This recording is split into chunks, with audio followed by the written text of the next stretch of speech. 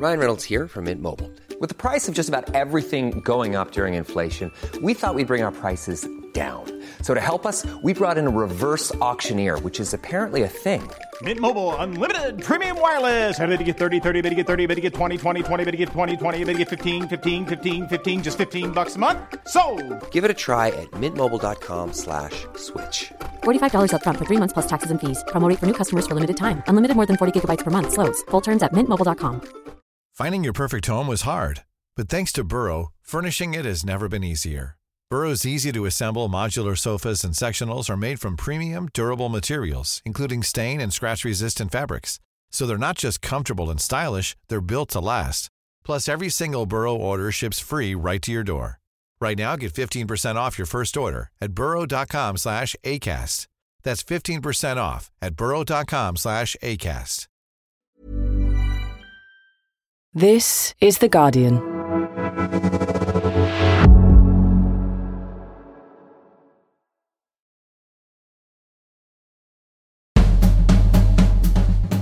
"50 years ago today, police in Washington, D.C. arrested 5 men for breaking into the offices of the Democratic National Committee in the Watergate building. What did the president know, and when did he know it? The men were soon linked to President Richard Nixon's re-election campaign, and what followed was the steady revelation of a web of interconnected scandals that ultimately ended Therefore, Nixon's presidency. I shall resign the presidency effective at noon tomorrow. Watergate became shorthand for America's biggest presidential scandal, and the suffix "gate" entered the global lexicon. Did you talk about Partygate in Cabinet? But with strange timing, Americans are marking the 50th anniversary of the Watergate break-in with a new round of televised public hearings into a different president, accused once again of undermining a democratic election. But the political landscape has vastly changed between then and now. Had Watergate happened in today's political climate, would it have played out the way it did? Would it even be remembered? And what lessons can the ongoing January the 6th hearings learn from the Watergate hearings that captivated America half a century ago? I'm Jonathan Freedland, columnist for The Guardian, and this is Politics Weekly America. June 17th, 1972 was the day that, for most of America, the Watergate scandal began. Garrett Graff is a journalist, historian, and author of the new book, Watergate, A New History. When you had the 5 burglars tied to Richard Nixon's campaign caught in the act of burglarizing the offices of the Democratic Party at the Watergate office complex in Washington, D.C., that kicked off a series of investigations by the media, by the FBI, by eventually Congress, that led to the unraveling about 2 years and 2 months later of Richard Nixon's presidency and his resignation. That's the story that we sort of think that we know. It's one that has been, heralded and celebrated in books like All the President's Men by Bob Woodward and Carl Bernstein, and the movie about them starring Robert Redford and Dustin Hoffman. We're about to accuse Haldeman, who only happens to be the second most important man in this country, of conducting a criminal conspiracy from inside the White House. It would be nice if we were right. You double-checked your sources? Yes, right. Bernstein, are you sure on this story? Absolutely. Woodward? I'm sure. And my goal in this book was to try to tell America that we misunderstand Watergate, and that, in fact, that burglary was really like walking into the second or third act of a play with no understanding that that play had already been underway for some period of time. And that, in fact, what that Watergate burglary sort of kicked off was the public's recognition of what we now understand was about a dozen distinct but interrelated scandals, schemes, and conspiracies that had been emanating from Nixon's White House since the very beginning of his presidency. And I want to get into those, and we should. But before we do that, you've called your book Watergate A New History. Beyond shedding light on those events that were known at the time but may have been forgotten over the 50 years, as it were the first and second acts of the play that people have forgotten because they walked in at the third act, have you managed to find genuinely new elements to this scandal? Or surely, 50 years on, everything that could possibly be known about Watergate has been known, but has just simply slipped out of the public memory? Yes and no. The context of a lot of the events wasn't understood at the time, and subsequent revelations and historical discoveries have made us think about Watergate differently. There are two sort of big ones that really stand out that have only come out in the last few years that really change our understanding of what took place during Watergate. The first is the identity of that famous anonymous source, Deep Throat, who was famously played in All the President's Men movie by Hal Holbrook, this shadowy figure in the parking garage talking to the reporter Bob Woodward and telling him, "Just follow the money." We have long imagined that Mark Felt was a democracy defender, that this was someone who was a Nixon insider, disgusted at the corruption that he saw within the White House.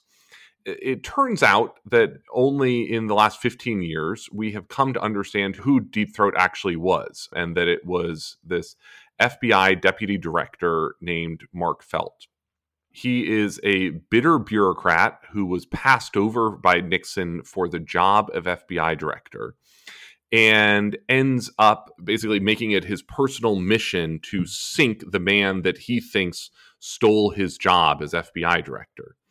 So reimagining the Watergate story, recontextualizing it, changes our understanding in a big way of what the politics were inside the Nixon administration at that moment. So important, because for people who, and I'm not naming any names about myself at all, who spent their adolescence obsessively rewatching All the President's Men, the moral thrust of the story is centered in a way on Deep Throat. And our belief as viewers of the movie and as consumers of the news story at the time, I presume, that there was this sort of moral drive. And you're telling us actually it was classic Washington of somebody being slighted and passed over for a job. Exactly. And in many ways, Mark Felt doesn't care about Richard Nixon at all. Richard Nixon ends up almost collateral damage to Mark Felt's personal vendetta inside the FBI. And there are some fascinating moments that, again, we now can understand with hindsight and clarity, that where Mark Felt knows damaging information about Richard Nixon that he never bothers to tell anyone because Richard Nixon isn't his target. So that's the first of these big new contextualizing, new illumination of the Watergate story that your book is engaged in. You said there were two. What's the other big one? The second is in a series of events known as the Chenault Affair, which literally we now only understand within the last decade, thanks to some newly declassified documents. And actually, the Chenault Affair, as we now understand it, is where Watergate begins. And it begins before Richard Nixon ever makes it to the White House. In the fall of 1968, Richard Nixon is running for president. He's the former vice president running against the current vice president, Hubert Humphrey. And Lyndon Johnson is desperately trying to bring the Vietnam War to a close and is convening in the fall of 1968 the so-called Paris peace talks. And what we now understand is that Richard Nixon and his campaign director, John Mitchell, worked with a Washington doyen named Anna Chenault to encourage the South Vietnamese government to stall those peace talks. To be very clear about this, Richard Nixon, as a private citizen in the fall of 1968, kept the Vietnam War going for his own personal political benefit. In order to deny his opponent the prize of having made peace. Exactly. And that these are some of the sort of most credible allegations approaching outright treason that we have against any American political figure in history. And what we now understand is that Nixon and his treachery were discovered by Lyndon Johnson in the final hours of the 1968 campaign. Johnson confronts Nixon. Nixon denies the whole thing, and the clock runs out, and Nixon wins the election.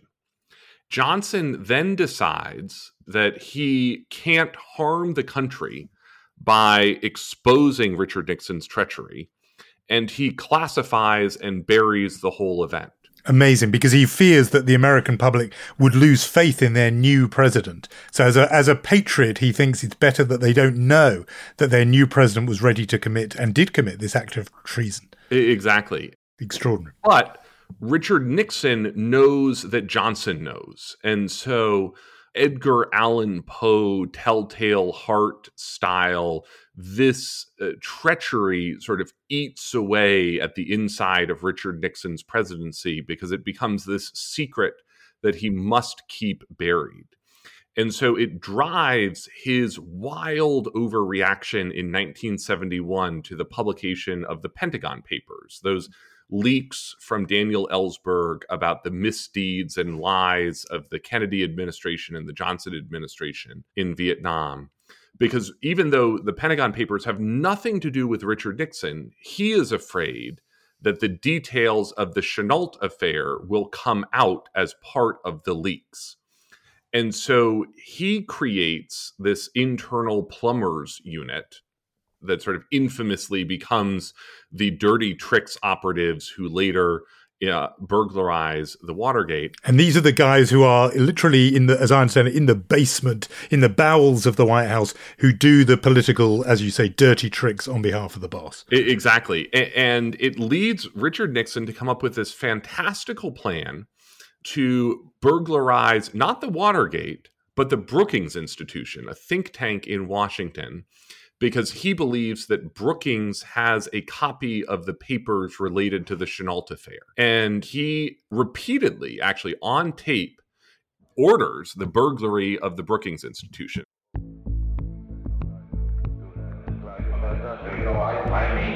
I want it implemented on a thievery basis. God damn it, get in and get those files. Blow the safe and get it.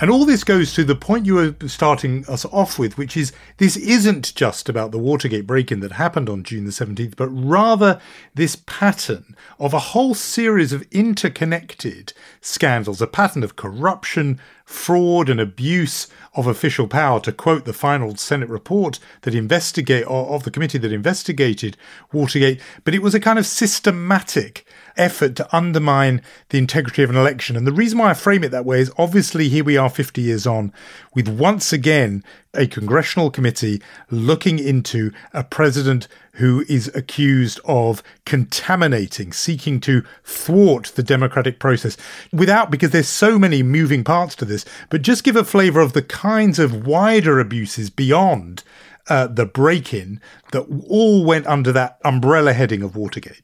What you do see is Nixon engaging, and he brings this dark, criminal, paranoid, conspiratorial mindset to the presidency that then permeates the top ranks of his administration and leads to all manner of illegalities and abuses of power and abuses of American civil liberties. The burglars break into the psychiatrist's office of Daniel Ellsberg, the Pentagon Papers leaker.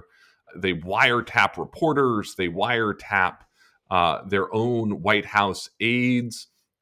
And in fact, the Watergate burglary is not even the first Watergate burglary. It's actually the second burglary of the Watergate, because that same set of burglars had been in a couple of weeks earlier to try a first attempt at installing wiretapping and bugging devices. And those devices didn't work correctly. So they came back on the night of June 17th. And had they not been caught that night, they actually had plans to go on and burglarize the Democratic presidential nominee's office later that weekend as part of what they had as a whole summer of dirty tricks aimed at the Democrats. So given all that, the sheer scope and breadth of the larger Watergate, as it should be properly defined, a campaign that would involve extorting corporate executives for cash, using laundered money, falsifying federal records, perverting the powers of government agencies, hiring saboteurs to spread libelous information, and then perjury and buying silence bags of cash, the abuse of the presidential pardon, all of that under this capacious umbrella of Watergate. Do you think that there is a legitimate comparison, given that there are hearings now in the summer of 2022 and the story broke in the summer of 1972? Is it wrong to compare the charge sheet that is being read out, in effect, against Donald Trump? We'll tell the story of how Donald Trump lost an election and knew he lost an election, and as a result of his loss, decided to wage an attack on our democracy, accusing him of inciting an insurrection to overthrow the American government, and the charge sheet that in its sprawling form was laid out against Richard Nixon. I actually think that the comparison is inescapable, because I think what we see with both Donald Trump and Richard Nixon is exactly that shared, dark, criminal, paranoid, conspiratorial mindset that they bring to their presidency and that then permeates the upper ranks of their administration. I think one of the things that is becoming more clear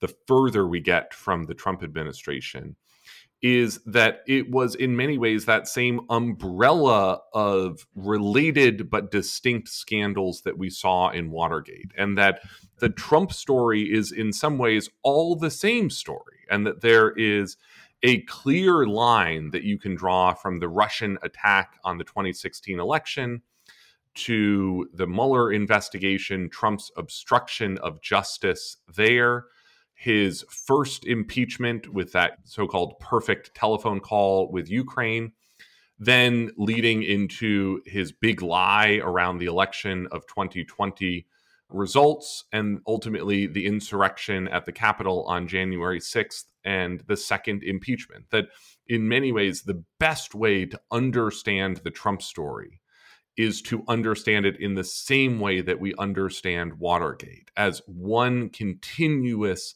umbrella of scandal, misdeed, and conspiracy that unfolds from the campaign right through the final day of his presidency.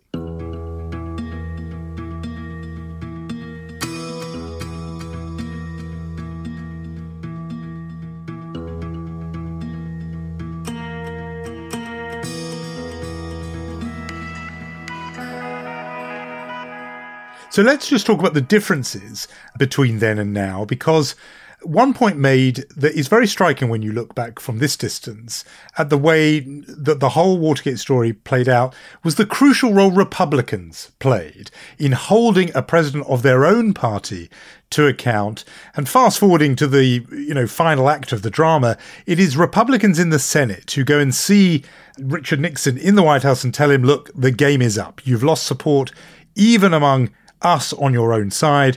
We will vote to remove you from office. And that forces his resignation famously in the August of 1974.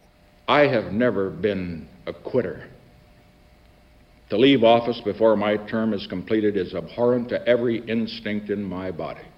But as president, I must put the interests of America first. That resignation happened because Republicans turned on him.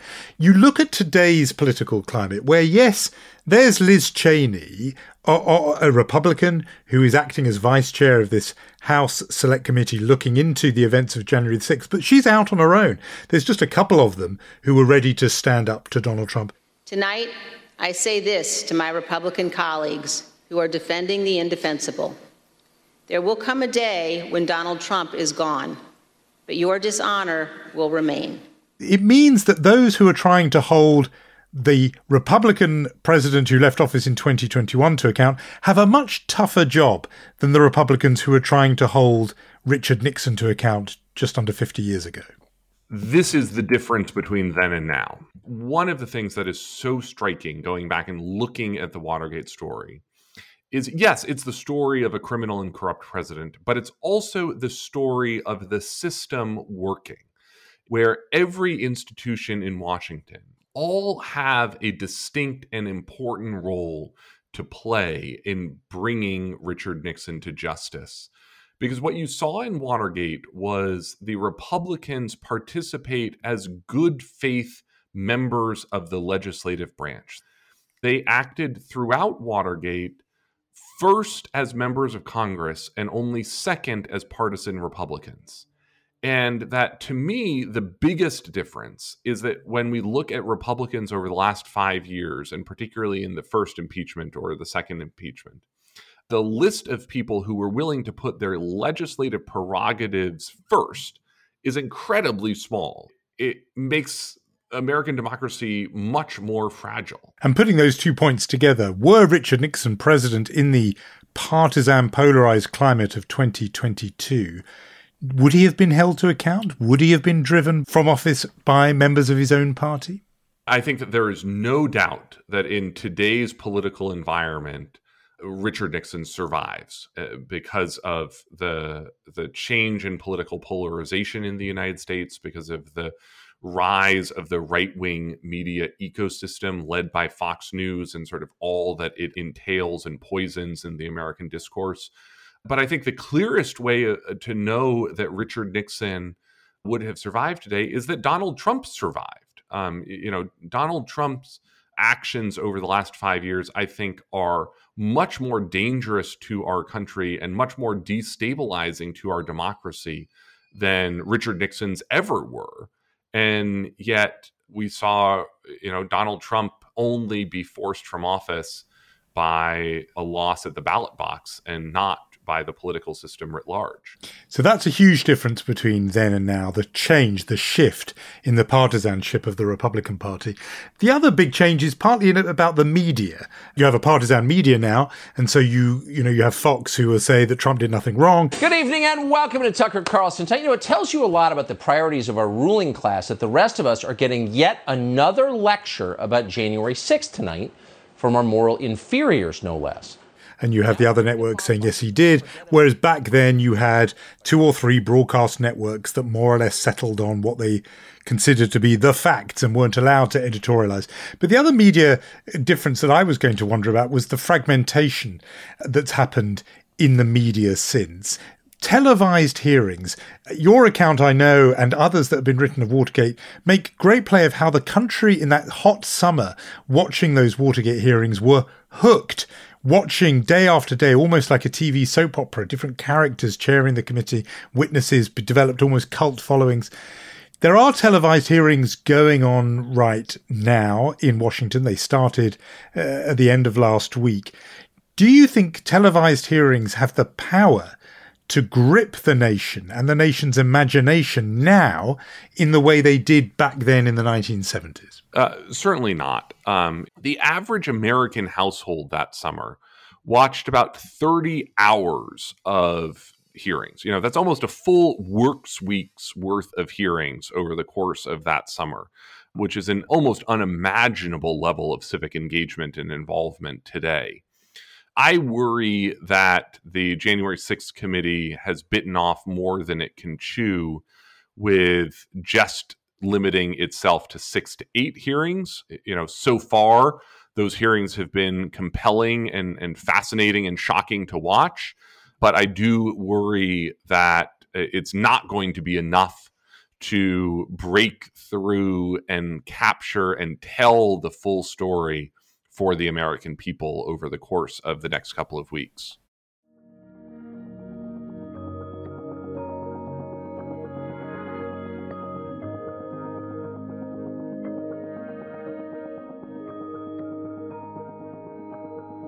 Garrett, we always ask our guests a what else question on the podcast, something else. This is going to be related because it's something that came out of the January the 6th hearings, and that is this story about Rudy Giuliani, and the role he played on election night back in November 2020.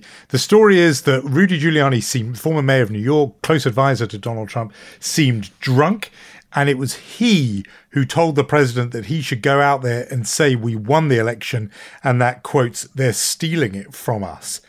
What do you make of that? The reporting about Rudy Giuliani's role that night confirms a lot of journalistic reporting that we have seen about how that evening played out and the president's desire very early on to attempt to steal the election by basically declaring victory prematurely. A possibility that was in many ways taken from him by the decision by Fox News to call the state of Arizona for Joe Biden early that evening. And that was, to me, some of the most compelling part of the January 6th committee hearings was watching the head of the Fox election desk declare how they had made that decision and choice and how proud they were. Well, it was really controversial to our competitors who we beat so badly by making the correct call first. Our decision desk was the best in the business, and I was very proud to be a part of it. Even though they realized that it meant that Donald Trump had effectively zero chance of winning the presidency thereafter. I think what we see in Rudy Giuliani's behavior that night is the harbinger of all that would unfold between then and January 6th, which was the president increasingly fell to a group of, sort of non-credible grifters, hangers-on, and wild conspiracy theorists to try to further his attempt to remain in office. And that basically there was no one credible who saw a path to Donald Trump remaining in office or declaring victory. And yet he was convinced and colluded with people like Rudy to destabilize the American system of government over the weeks ahead. Garrett Graff, thanks so much for joining me on Politics Weekly America. My pleasure. This was great. And that is all from us for this week. Garrett's book, Watergate, A New History, is published by Simon & Schuster, and it's out now. Finally, we'd like to say how deeply saddened all of us here at The Guardian are by the news that police have now found 2 bodies in their search for the journalist, our colleague Dom Phillips, and the Indigenous expert Bruno Pereira. Our thoughts are with Dom and Bruno's family and friends. Today in Focus covered this heartbreaking story on Thursday. For now, it's goodbye. This episode was produced by Yolene Goffin. The executive producer is Maz Ebtehaj. I'm Jonathan Freedland. Thanks, as always, for listening.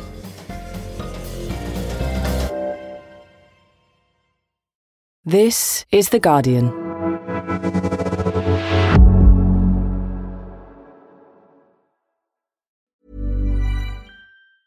Tired of ads barging into your favorite news podcasts? Good news. Ad-free listening is available on Amazon Music for all the music plus top podcasts included with your Prime membership. Stay up to date on everything newsworthy by downloading the Amazon Music app for free or go to amazon.com/news ad free. That's amazon.com/news ad free to catch up on the latest episodes without the ads.